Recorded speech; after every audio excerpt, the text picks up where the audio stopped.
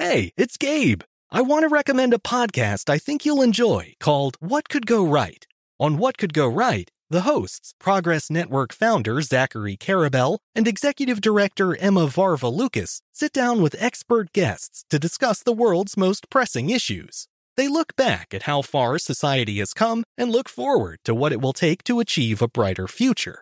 If you're looking for a weekly dose of optimistic ideas from smart people, listen to What Could Go Right wherever you get your podcasts. This is the story of how a group of people brought music back to Afghanistan by creating their own version of American Idol.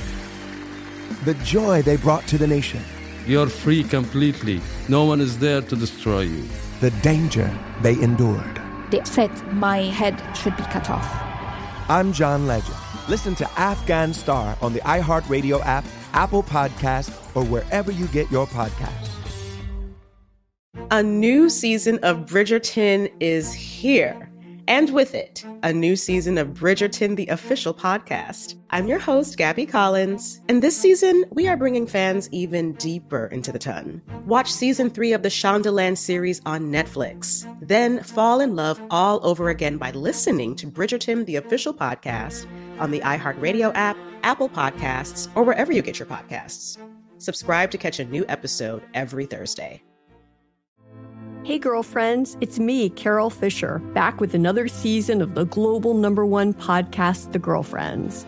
Last time, we investigated the murder of Gail Katz. This time, we're uncovering the identity of the woman who was buried in Gail's grave for a decade before she disappeared. Join me and the rest of the club as we tell her story. Listen to Season 2 of The Girlfriends, Our Lost Sister on the iHeartRadio app, Apple Podcasts, or wherever you get your podcasts. This Day in History class is a production of iHeartRadio. Hi, everyone. I'm Eves, and welcome to This Day in History class, a podcast that brings you a new slice of history every day. Today is May 7th, 2020.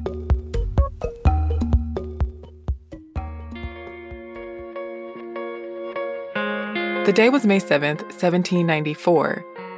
The cult of the Supreme Being was authorized by a decree of the National Convention, which was the first government of the French Revolution.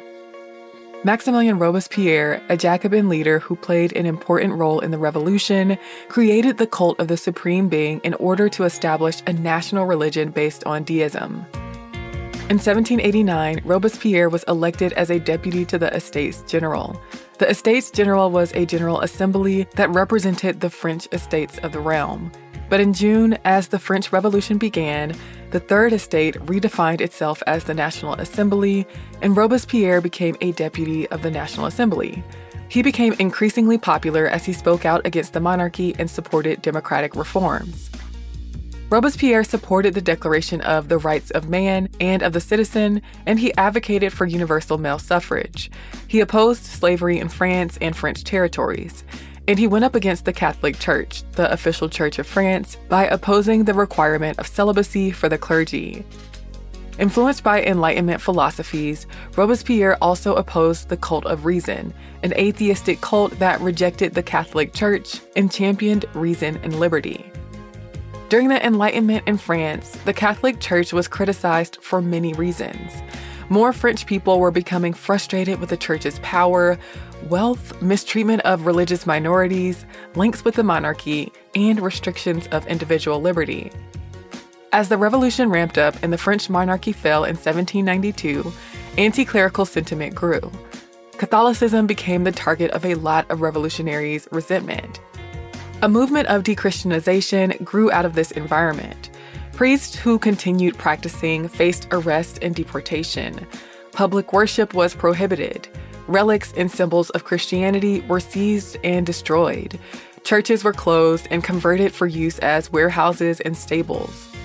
In the case of the cult of reason, churches were converted into so-called temples of reason.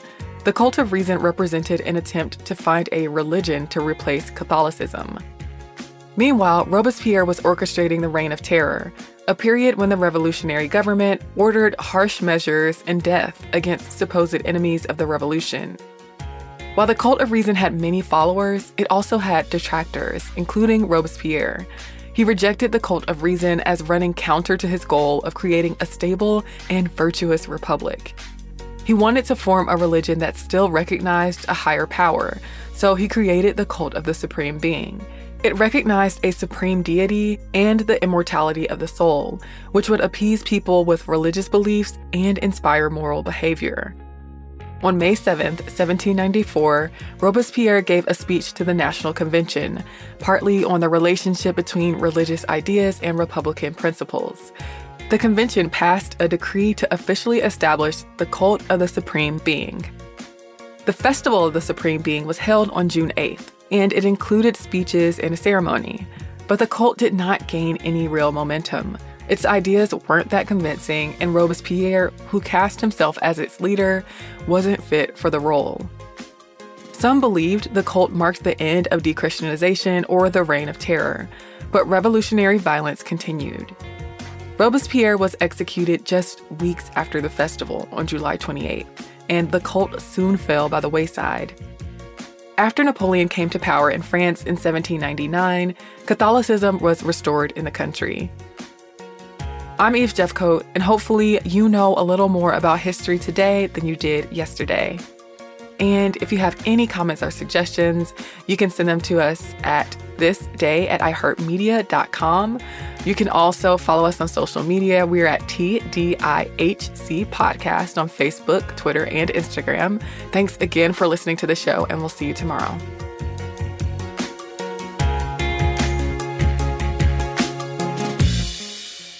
For more podcasts from iHeartRadio, visit the iHeartRadio app, Apple Podcasts, or wherever you listen to your favorite shows. This is the story of how a group of people brought music back to Afghanistan by creating their own version of American Idol.